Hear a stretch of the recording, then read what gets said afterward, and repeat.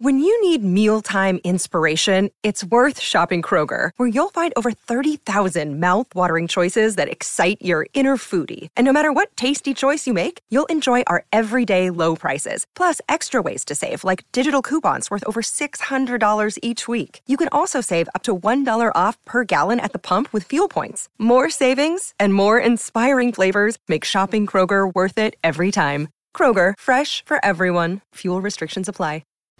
1, 2, 3, 4. Thanks for listening to this podcast produced by Diddy TV. Visit DiddyTV.com for more exclusive on-demand content or download the official Diddy TV app from your app store today. Welcome to Insights, everyone, where today we're excited to welcome Jerry Beckley, renowned co-founder of iconic rock band America, the group responsible for such classics as Sister Golden Hair, Ventura Highway, and their most famous, A Horse with No Name. America recently celebrated 50 years of music making and touring the world, and we wanted to catch up with Jerry to hear what's on his mind as he reflects on the success they've had over the decades. Plus, he shares details relating to his new solo music and upcoming album, Aurora, an 11-song album set for release on June 17, 2022, via Blue Elan Records. Beckley's a charismatic and optimistic artist, and we can't wait to share our chat with him. So let's get to it. Here's Jerry Beckley with Amy Wright, right here on Insights. Listen, it is an absolute thrill. We're so excited to have you talking about Aurora. But I'm going to go back a little ways because it's just too much fun to find out how you kind of got started in this whole business. I was actually kind of shocked at how young you were when you made your first hit, really. I mean, you were young. 17, I think, when we signed. I started piano when I was 3, so I was playing my whole life. But professionally, I suppose it's not until, I don't know, what turning point? Because we were playing in high school bands, all through high school, and got paid. Is that professional? That is professional. So what drew you to music in the first place? You were little bitty. I mean, why did you start that young? I think, pretty sure, first of all, we'd moved from Texas. I was born in Texas, moved to England when I was 1 year old. I have no memory of Texas at all. So first memories are England. And the house that we were renting had a piano in it. I started as a kid just fiddling around. And my mom, who was a fanatic music listener, appreciator, she just had wonderful taste in music, including all of the Russian composers. I was Rachmaninoff and Prokofiev, all the romantics. That's what I was listening to as a kid. So when I started lessons when I was 4, and that's kind of how it got going. And when did you pick up guitar? 10. Around the folk Kingston Trio and stuff. That was right before, maybe 62, right before Beach Boys and Beatles, When you really went to high school in England, right? You were in London? Yeah. Well, the last 2 years I was in London. In 9th grade, I was in Virginia, outside of D.C. 10th, I was in Germany for a year. And then 11th and 12th was London Central. And that's where you met Dewey and Dan, right? At high school. Now, were they American as well, or were they British? Okay.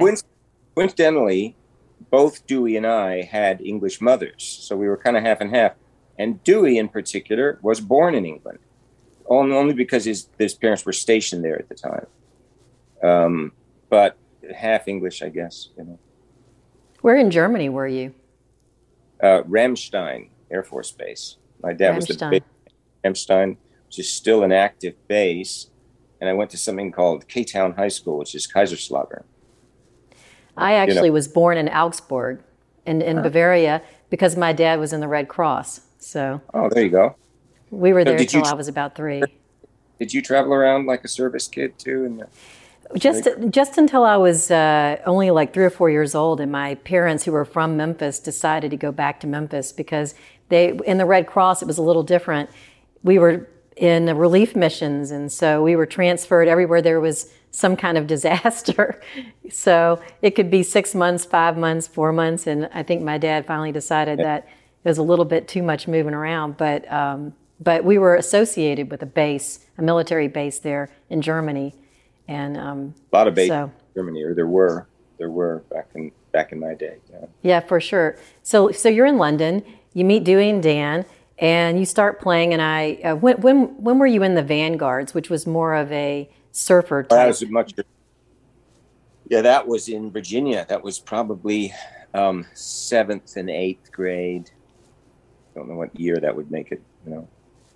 So you were already starting bands. Yeah, in fact, I was thinking the other day that I didn't really sing. Both Dewey and I, our earliest band things where he was playing Dick Dale tunes, was that instrumental surf stuff. We didn't really have singers. And I guess when the whole British invasion and Ed Sullivan every week, you'd see another band, clearly singing was the thing. But I remember when I was in Germany, I played lead guitar in a band, and they had 2 brothers who were the singers. I don't think I sang at all. And then I came to London, and I joined a soul band in the 11th grade, and they had a front man, a singer. So the whole singing thing was later. It must have happened later, But did you already know that you could sing, and you just weren't singing? Yeah. Yeah, I was actually headhunted when I was a kid to sing in the Washington Episcopal Choir. They came around and, did tests on, okay, we need these, falsetto, these high-voiced kids. And me and a couple kids from my school, that was a job. You got paid and everything. And then my dad yanked me out because he'd been raising us Roman Catholic, and he wasn't happy about singing in the Episcopal. Well, and your dad was in the military, obviously. We just talked about that. So you don't really associate military parents with being particularly supportive of artistic type careers, but was he? Yeah, he was. And he was also a lover of music. He was very liberal for being a high-ranking Air Force officer. But in addition, they were a lovely couple, my mom and dad, and shared in millions of things, which they were both painters. It included lots of going to galleries and going to see symphony concerts and stuff. So it was, I would consider, a pretty enlightened, considering the setting, So he was maybe an artist at heart. He used to have a reel-to-reel tape recorder, and he would set up a mic, and he would play some of his favorite crooners, the kind of Sinatra kind of era, and he would lean in and he'd like to sing along because he'd want to record himself. So I know he kind of fancied himself as a singer. So in London, what were you listening to when you were in school there in high school? Well, it was an amazing time. I'd already been totally hooked by the British invasion. I mean, as everybody was. If you were alive in the 60s, it was impossible to avoid. But for me, and I remember Tom Petty mentioning it quite a bit in interviews. Most people I know of my age, it's hard to understate the immense impact that all of that had. It was a defining moment for all of us when we saw him. That's what I want to do. So it was an early kind of, what was the question? I'm sorry, what was the... So what were you listening to being in London? Yeah. Well, by the time we got to London, 67, 68, 69, that whole wave of British stuff, those bands were still kind of together. The Hollies, I think the Yardbirds had maybe broken up, and of course the Beatles were still together, but there was a whole nother round of stuff coming. The Cream and Zeppelin and all that was just around the corner. So it never really let up in England. It wasn't like 60s British invasion, and then quiet until Zeppelin or something. It was always very, very... Plus, living in London, all of those acts were playing everywhere. We went to see King Crimson play every night of the week at the Marquee Club, and they hadn't even done their first album. So very creative time to be in London. I was kind of wondering about that because England is so much smaller than the U.S., and you think about all the music that came out of there, but a lot of it was in London. I mean, even if you came from someplace else, you ended up in London, and you were there, and were you able to collaborate or, kind of meet some of these guys when you were young? But in a sense, it's kind of a small town. And if you know your British music, you know that the Hollies were from Manchester, Beatles were Liverpool. They weren't all from London. Very few were from London. I think the Stones might be kind of from the suburbs of London. But in the same way that if you parse the California sound, all of those groups, the West Coast sound, whatever your moniker is for that, nobody's from California. Neil Young and Joni were Canadian, and Don Henley was Texas, and we were from England. It was a melting pot kind of thing. Same in London. We went to a million shows. I don't want to say we had access to all the great, names that were coming through. But I did start doing sessions when I was 15 and 16. I was playing on not things you would know, but people's demos and stuff. So I did start to make some contacts and, get to know, dig a little deeper into the business. So when you and Dewey and Dan got together, was America the first name of your band, or was it called something else? We were called the Days with a Z in high school, and that was a cover band, but we were never all three in at the same time. I think Dew was in for a while, then he left, and then Dan was in the band. So we knew each other, and we'd all played, and every week the band members would change or something. But it was cover music, whatever was top 20 at the time. So when did you formally become America? In 1969, we graduated high school. Dewey and I stayed in London. Dan went back to Virginia to we did 1 or 2 semesters at Old Dominion. And Dewey and I just got a job on the bass, and we had stayed in touch. And now we were working kind of together in warehouses next door. And he said, yeah, I've been writing a few of my own songs. Me too. Got together and we played a few things, I Need You and 3 Roses and stuff. And within a few months, Dan, his college career came crashing to a halt, and he came back. And he said the same thing, me too. So it was it was really about the start of 1970 that we were actually sitting together in a room. And Dan had a beautiful high voice, so he always had the high part of the harmonies and stuff. So it didn't take long. It was pretty quick. So when did you sign with Warner? 71, I think we signed. We might have signed late 70, but the album was done in 71. It didn't come out in the States till 72, but it came out. And I don't know if you know the story, but it didn't have Horse on it. We recorded the album without Horse. Horse hadn't been written.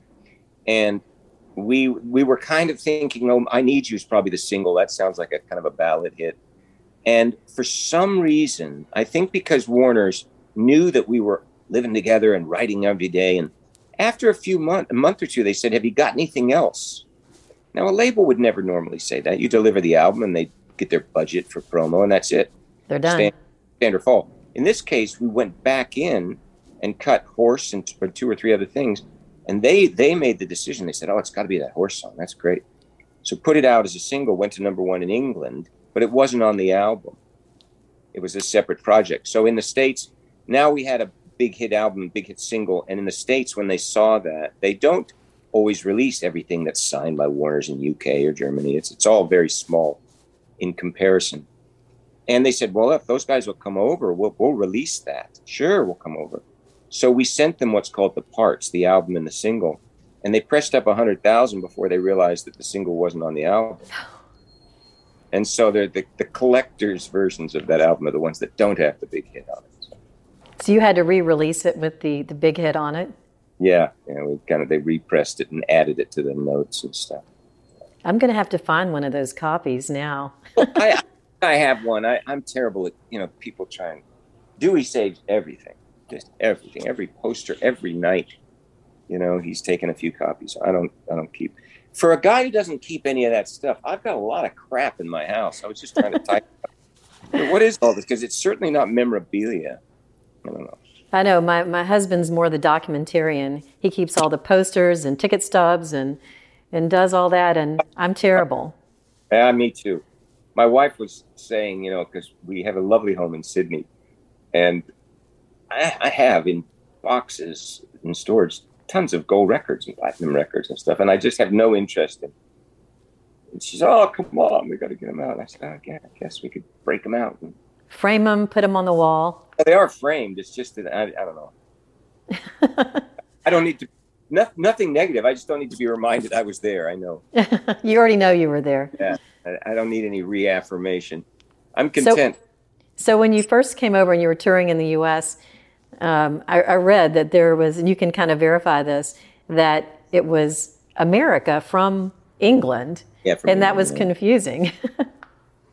Yeah, live from London, America. And it's true, but technically true, but kind of confusing. All of that stuff, I think, how they say when stars align. And in our case, there's not a thing you would change because the way it happened was so lightning in a bottle. It just blew up instantly. Biggest record of the year.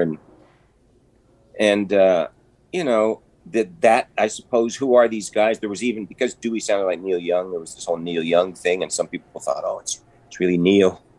You know, he's done this side project under a different name. Neil's dad, if you read Neil's book, even his dad says, I like your new horse song or something. So it all, I don't know, all came together at the right time. How did that affect you personally? Because that's a lot to take on when you go from almost obscurity to really a lot of fame. It is most, at least in my case, I'm sure different for everybody. Christopher Cross is a dear friend. There's a guy at first album, I think he had 5 Grammys and an Oscar. So that, I don't mean to pretend that isn't a lot of pressure and stuff. In our case, I think we did pretty good. We had a very good team of managers and business managers that were well established, and they made the right decisions in those areas that we could have really blown it, I suppose, you know, when you go out and buy yourself a yacht or something. So it went very well. Having said that, when you put out a record, when you're a kid and you're young and you're naive, you think, oh, it might get on the radio, which it did. So in a sense, we were kind of thinking, oh, that's what's supposed to happen, isn't it? And as everybody else around us was like in shock, you know, because they knew how rare this was. No, it's very rare when you really start sort of analyzing it. You were obviously super talented and happened to meet the right people that got your music distributed. Because so many great artists out there, they stay in obscurity because they don't meet the right people, or the music doesn't get out there. They meet are not only not right there, they're completely wrong. They rip them off or something. I kind of got into Big Star for a while, which was Alex Chilton. You know? Oh yeah. There's a case of, you know, good Memphis boy. Exactly. The next big thing, you know, which never really quite blew. Anyway, yeah, it's not easy, but it did. But it happened.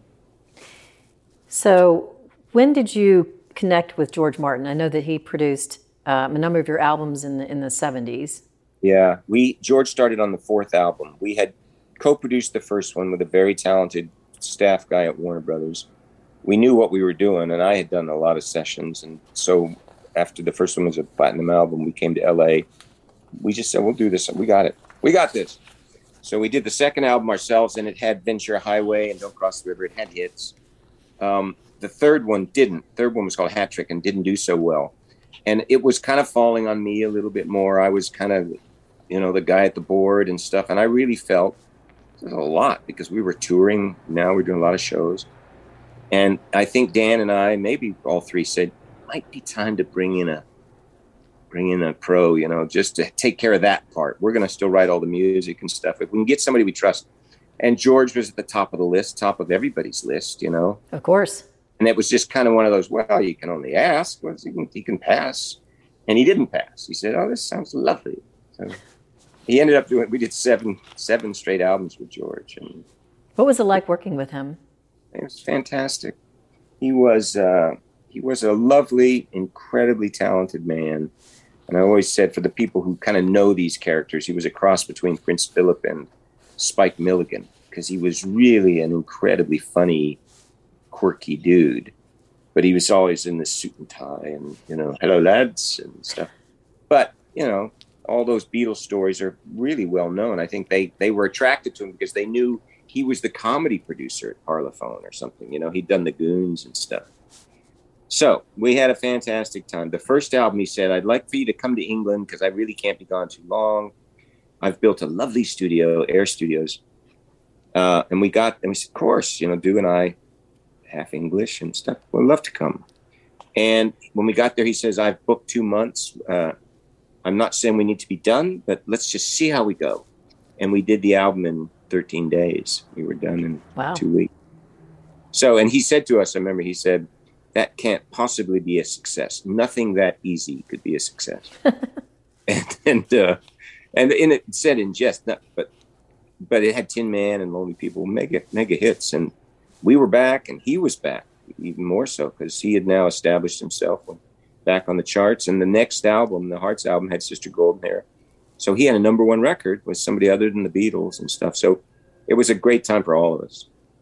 Pretty exciting. So in the 70s, it seems like bands were very prolific. even the 80s too. And now bands take a lot more time between albums. And was there pressure from labels back then to put out an album every year or close to it?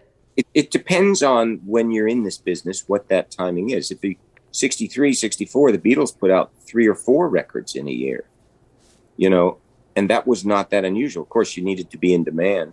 When we came on board, it was about 1 a year. It had slowed. They started to become much more statements, A Future Past by then, Moody Blues. And these were not the kind of thing you could bash out 2 weeks or 3 weeks. So it was a once a year. So in our case, was that too much pressure? It's just all we knew. I suppose if we'd have done it 10 years earlier, they might have wanted 2 or 3 a year, and we would have had to deal with that. Now it's obviously even longer, I guess, although there's no way to, when they say they drop something new nowadays, it just means something completely different, from when we were releasing albums yearly. I would say that America has a very signature sound and beautiful melodies, the harmonies. And when you kind of came together, did you think that was going to be the case? Was it intentional, or did it just work out that way because all of you sang and your voices just blended? Well, all of the above. We were really focused on vocal harmonies. CSN been huge. The singer-songwriter thing, a guy with an acoustic guitar. There was James Taylor, Cat Stevens, Joni. That was also a thing. But 3 guys sitting together, that was Kingston Trio was 3 guys. So it wasn't like a revolution, but in our case, it was clearly our direction. The only thing that really evolved quite quickly, the first album, which is a lovely record, was basically just the 3 of us strumming and singing with a little bit of bass overdubbed and some very little bit of drums. But by the second album, we had Hal Blaine and Joe Osborne from the Wrecking Crew. So it did evolve into, I think we're going to want, we'd grown up listening to the Beatles and Eleanor Rigby and string sections and stuff. It wasn't like, why on earth would we do that? That was kind of the target, I saw that Wrecking Crew documentary. That was great. Pretty fascinating. And what was it like working with such a talented backing group? They just basically nailed it every time that they went in the studio, it looked like. They did. We just had 2 of them. We had Hal Blaine on drums and Joe Osborne on bass. And they, I think Hal had played on something like 5 straight Grammy Song of the Years or something. Carpenters, Fifth Dimension. It wasn't just like he was the drummer for such and such a band. Played on everything. And if you listen to Ventura Highway and the hits from that album, they were really integral to the arrangements and stuff. They just kind of scribbled quick charts and stuff. It wasn't like I need to know every note you want me to play. That's why they were so in demand. You could just kind of turn the song over to them, But that documentary is fantastic because it tells the story behind those people, and I think they were so busy doing so many sessions. Joe Osborne used to tell me that Carol Kay will tell you that she played on Ventura Highway, which she didn't. Carol never played on any of our stuff, and Joe did play on. But I think you got to cut them a little slack because half of them can't remember. They do 3 or 4 sessions a day, 4 or 5 days a week. I can imagine not remembering what I forgot that I sang on Sail on Sailor years ago. Somebody was asking me about what was it like to sing on Holland and the Beach Boy album. And I remember singing on the album, but I didn't think I sang on that song. And then they brought out the track sheet, and there it was, on backgrounds. So what was the scene like in California? So you're not in England anymore, you're in California. And so what was that sort of scene like? Was it collaborative? There was the whole Laurel Canyon movement and... Yeah, it was a wonderful time, like one of those great eras, like Paris in the 30s and Laurel Canyon. We moved from our little cottage in England into David Geffen's house. We were living at Geffen's with Joni Mitchell for a few months. And that office was called Lookout Management. It had Joan and Jackson Browne and Crosby, Stills, Nash, Neil Young. It was an unbelievably creative batch of people. We were just these young upstarts. But part of the thing that they did, back in the old Colonel Tom Parker days, you did whatever they said, and you could be speaking to, press every day. When you worked with this office, you can't get to Neil Young. he's untouchable. What do you want an interview with Neil? Forget it. Who do you think you are? So that kind of helped us. That was protection, I think, that because we were, album and single were number one records and stuff. I think it could have been a lot worse had we not had that wall around us. So what was it like living with Joni Mitchell for a couple of months? She was right. I wish I could say she was writing Blue, but Blue was already out. I think I'm not up on, I should know my Joan chronology, but she was writing the whole time because she's not painting, she's writing. And there was a housekeeper there named Jerry at the house. And Jerry used to go up to Geffen and say, if that girl doesn't quit playing the piano all night, I'm quitting. Pretty good. Joni. It's like, well, that's what she does. She writes songs. She's so prolific. Yeah. Anyway. So at some point, you guys kind of took a break from making albums, and you were touring mostly. Was that sort of 80s and early 90s, or? Well, in the 80s, the Warner's years were over. We got signed to Capitol, and all their best intentions. But by that time, every career has an arc, and we clearly had a huge, lovely arc. It had gone almost 10 years. So I don't really fault them for doing anything wrong. And we had a huge hit on our second Capitol album with You Can Do Magic, and we were comeback act of the year and stuff. And all of that was really great. But we were 10 years older now, and we were starting, my joke is that when you're younger, you're writing about all of these things that you've experienced your whole life. And if you are fortunate enough to have some success, now your concerns are whether to get the oyster leather or the Palomino leather in your Mercedes. It's like you're maturing, I guess, but it is a distraction. And we held on. We did very well. But record sales just basically tapered to nothing. And so we built quite a large touring, fan base. And so we just stayed on the road, went around the world. Did you have kids yet? 79 was my first son. I now have 5. I have them from 18 to 43. Any of them are musicians? Matthew, my oldest, toured for years with Katy Perry. He's on all of the early Katy Perry stuff. And he is a successful producer. He was up for a Grammy a couple years ago. He did Camila's Havana. He's done very well. So when did you start focusing on solo albums? When did that start? When we were no longer doing a record a year or every 2 years or 3, I was still writing. I didn't write just, oh, shoot, there's a project. I better get busy. I was always writing. So every year there'd be another 5 or 10 tunes that I thought were pretty good.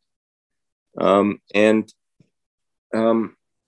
eventually the solo albums were never like not an unheard of thing. Every groups of people doing. I like it. And when the technology advanced, where you could get like ADATs and put these recorders in your house, they were no longer demos on your cassette machine. Now you could make really very good quality digital recordings. I think that was the kicker. And so I started maybe mid-90s, late 90s. Did you have a home studio? Yeah, I always had a home studio. In fact, I did an interview last year with one of those one of the great recording mags, because I was one of the artists that even to this day, I've had a home studio for 50 years, and it's evolved over the years. Now the whole thing's in a shoebox almost, It's a tiny, tiny little thing. So tell me about the project Here and Now. That was in 2007. And that was a collaboration with a number of artists that were sort of on the, I guess, indie rock side. Yeah. And I had developed a relationship with Adam Schlesinger. Rest in peace. For those who don't know, Adam was one of the first casualties of the COVID pandemic. But he and I became friends and fans. Both Dewey and I were huge Fountains of Wayne fans. And some of my favorite records of all time. Got to know Adam. Adam and I started swapping tapes and writing together. And he then said, you ought to come to New York and we'll cut some of this stuff. And sure. And he worked in production with James Iha, who was known for the Smashing Pumpkins. Two of them had a studio, and I went first of all. And then the A&R people that it's their job to keep their finger on the pulse, what's going on and stuff. They are following Adam because he's one of those guys. He's writing for Broadway. He's writing scores from, That Thing You Do he wrote for Tom Hanks. And when they heard that Adam was now going to work with that group America, remember them from this? Oh, shoot, that might be cool. So we started getting offers, and now we took it to Dewey. At first, it was just me and Adam messing around. But when it became real, we went to Dewey and said, this looks like it's a real label and a real deal. And he said, sure, I'm in.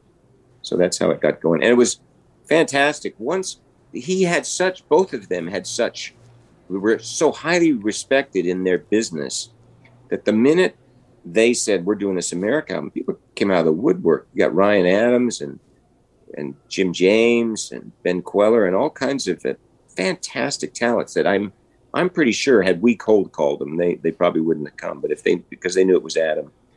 So then the challenge became that it wasn't conceived as like a duets thing. You know, how do you use these lovely, talented people, but keep them integral, you know, not buried, but not like, sure, this is Adam's track. This is the My Morning Jacket track.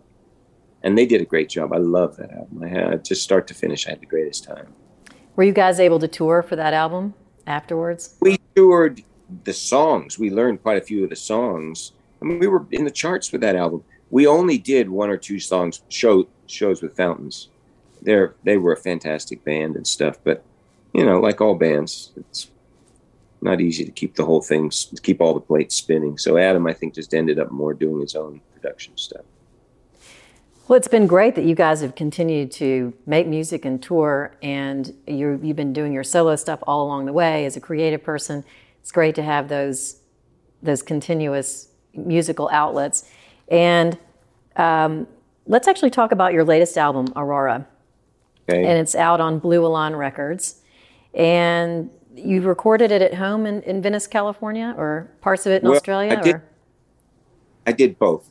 When we were all in lockdown, I've always had a couple dozen songs that I'm working on, and some of them aren't finished just because I haven't written the bridge, or there are a lot of them are a work in progress. And I tend to write something and get it kind of 80% there and say, okay, that's good enough. I hear where it's going, and I'll save the last few bits for when it's needed, you know, so that it's not just done. And so 14 months in Australia and a lovely home, and, you know, actually, as tragic as the world circumstances were, it was a much needed break for us. We never would have had that much time off. So I thought I better build a studio. I'm going to need to create.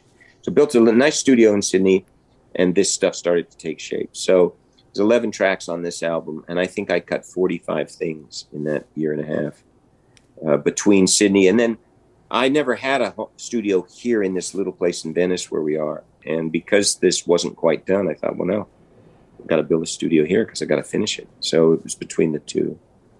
Were all the songs written during COVID? No, some were. Some are new, some are brand new, some are 30 years old, 40 years old. I just hadn't got around to finishing them or something. So I grew up in the era of albums where you put on, here's track 1, and it segues into 2 and stuff. So I tried to arrange this album like that. There's kind of a side 1, side 2. It's about 40 minutes. And then it was a matter of picking which ones go best together. It was I wasn't being disrespectful to the other 30 tunes or so, but I didn't want to do a double album. So let me just pick what I think are the 10 or 12 best. You know, I've talked to a lot of artists, and there are a lot that say that having that break during COVID, while no one wants to be forced into a break like that, and it was hard on a lot of artists as well, that there was time to not tour and be creative and just focus on your craft, which a lot of touring musicians don't really have that opportunity. Well, and, you know, I'm sure that story is different to a man. I know a lot of musicians who have been fortunate enough to spend their life traveling and performing, that taking a month or 2 off, they just didn't know what to do with themselves, because that is their release. Now, I've done it now for 52 years, and so my feeling is, you know, I feel more like that part is kind of wrapping up. We're trying to taper it down a little bit. Both Dewey and I are 70 this year. It's like, at what point? Congratulations. Thank you very much. But I know a lot of people, they're just sitting there drumming because that's what they do. They can't wait to get back out on the road. And oh my God, it's all I know. I'm a busy guy. I'm a photographer, and my wife and I travel and stuff. There's a lot of other things other than just playing concerts every night. Well, I'm going to ask you a couple questions about your photography, but before I do, so Dewey was on this album, and he really wasn't on most of your solo albums. Is this the first time he's appeared on a solo album of yours? It is, and not by any kind of design one way or the other. But we have always worked together, and those tracks usually make it into an America album. Lost and Found was made up of a lot of stuff that I had cut at my house that Dewey was involved with. In this particular case, it was a song that needed a second verse. And Larson, who was co-producing this with me years ago, said, well, let me run it up to Dewey. Maybe he could. So he wrote a lovely verse and sang it. And so of all the tracks that I had, that's kind of good. And there was nothing for America on the table at the moment. There was no deal or anything. And I thought, okay, that might be a nice thing. It's just one track. It's not like, well, geez, this is really an America album. And he did co-write it, and we're co-credited and stuff. But I love it. It's a beautiful song, and he did a great job. So it adds another little dimension to this project. First time that he's been on one of my solo things. We joke about, because he doesn't really have any desire to do he's got a full life too, and with all the shows we do, that's enough for him. So we joke about the elusive Dewey Bunnell solo album that we're all quietly working on that he doesn't know he doesn't know about. We're gonna spring it on him. So I actually heard the first single, the Friends Are Hard to Find. Yeah. And tell me about that song. Well, there's a little bio that's written, and the guy kind of got it a little wrong because he mentions Jimmy Webb, and in this song, the opening lines are, you play me your song and I'll play you mine. Mine's okay, but yours sure sounds fine. And what I'm talking about is that Jimmy's a dear friend, and Jimmy is one of our, living treasures as a composer and one of my favorite songwriters. And he doesn't co-write. I'm one of the few people who's co-written with Jimmy. But we used to always sit down, and I'd play him a song, and then he'd play me his new song. His was always this monumentally better, Mine was kind of deep, deep, deep. And then he'll play The Moon's a Harsh Mistress. It's just some amazing stuff. So that's what it was about, and then I just evolved it into a kind of a song, Well, it's very cool. When is it coming out? That was, I just don't know how they do this anymore, but that was pre-released. That was available on Blue Elan and Spotify. Right. Stuff. As a get ready, there's another GB, whether you want it or not, there's another GB solo album coming. And I think they are going to do the same thing in a couple of weeks with Tickets to the Past. And so, which is the one with Dewey. And then they've got a third one targeted that I think they simultaneously release with Aurora when the whole album comes out.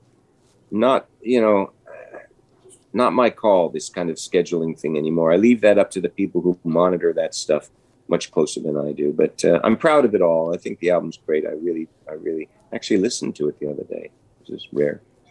So it's the 50th anniversary of America as well. And will you guys be back on tour? Well, technically, it's now the 52nd. 52nd. Okay. In COVID, we were in the 50th when it all got ground. We were out doing our 50th. It was our 50th year. And then a year and a half off. So we kicked it back in about August of last year. And all of that was stuff that was really booked the previous year. It all got, kicked down the road, postponed.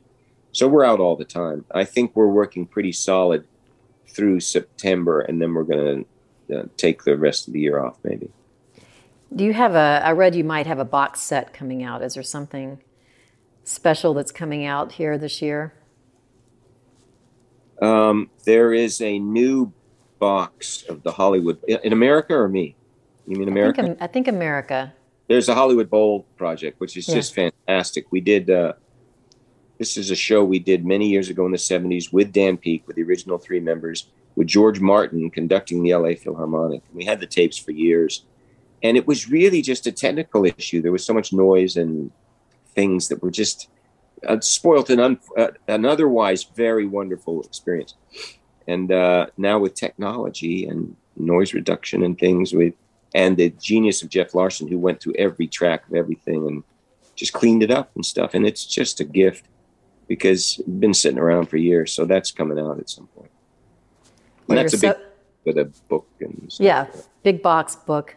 the whole thing. And everyone needs to go get a copy of that. But first, they need to go get a copy of Aurora and check out your solo music. And before we go, I just wanted to ask you about your photography. What are some of your favorite subject matters that you like to shoot? My photography evolved over decades, and it started actually at the birth of the internet. Not that I didn't take pictures like everybody else with a little camera, but birth of the internet, I realized I could take a digital picture, out of my hotel window and email it to my friends and family. And one of the main questions you ever hear is, well, where are you today? Because they just know you're on the move. So I thought, oh, this is pretty cool. I'll take a picture out of my window. This is what I'm looking at today. And I did that every day that I was on the road for about 20 years. And it was just one picture. And it was, so as usual with these things, I'm not saying I didn't get better as a photographer, but the story ends up being about me more than the pictures. It's like, look at all the places I've been. And so as I got more educated and started to really enjoy it, I started to carry the camera around. So it wasn't just a picture out of dumpsters out of my hotel window or something. I made rules where I couldn't change rooms. If the Eiffel Tower was out the other side of the hotel, I couldn't change room to get a better picture. It had to be just where I'm looking at today. And one thing, I suppose, with social media and stuff, and it started to get traction, and so now it's a thing. I've got a lovely book being designed now by a Japanese company, and I've got an exhibit in Kyoto later in the year, and so it's a lovely kind of parallel universe for me. That's that I really enjoy.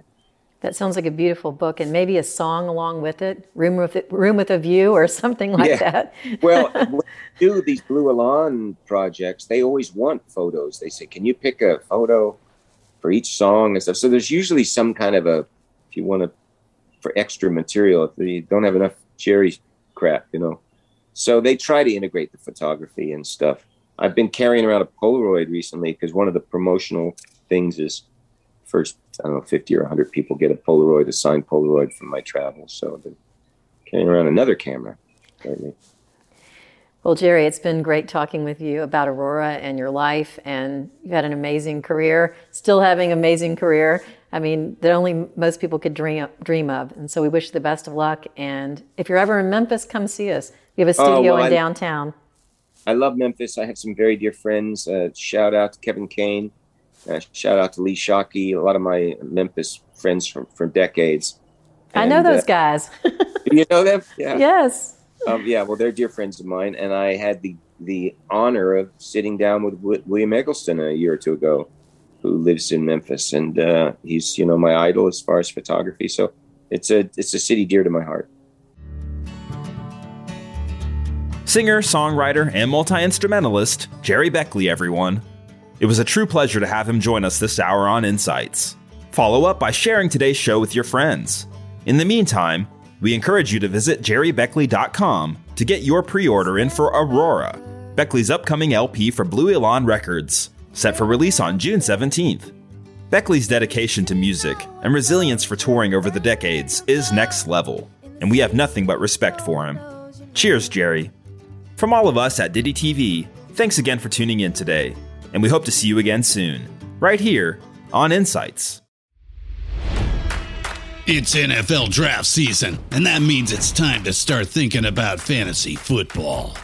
FantasyPoints.com features industry-leading experts and prognosticators using proprietary hand-charted data to help you score more fantasy points. FantasyPoints.com is the place to go for whatever kind of fantasy football you play. Whether you play fantasy football, daily fantasy sports, or do a little bit of everything, Fantasy Points has the meticulously researched content to guide you to victory. And why wait for the fall? Fantasy Points also covers the new spring football league, the UFL. Join the guru, John Hansen, Scott Barrett, Joe Dolan, and other massive names in the fantasy football universe with an exclusive offer. Use code Pantheon for 15% off any Fantasy Points package, including the all-in package, with access to every article, tool, and data nugget that Fantasy Points has to offer.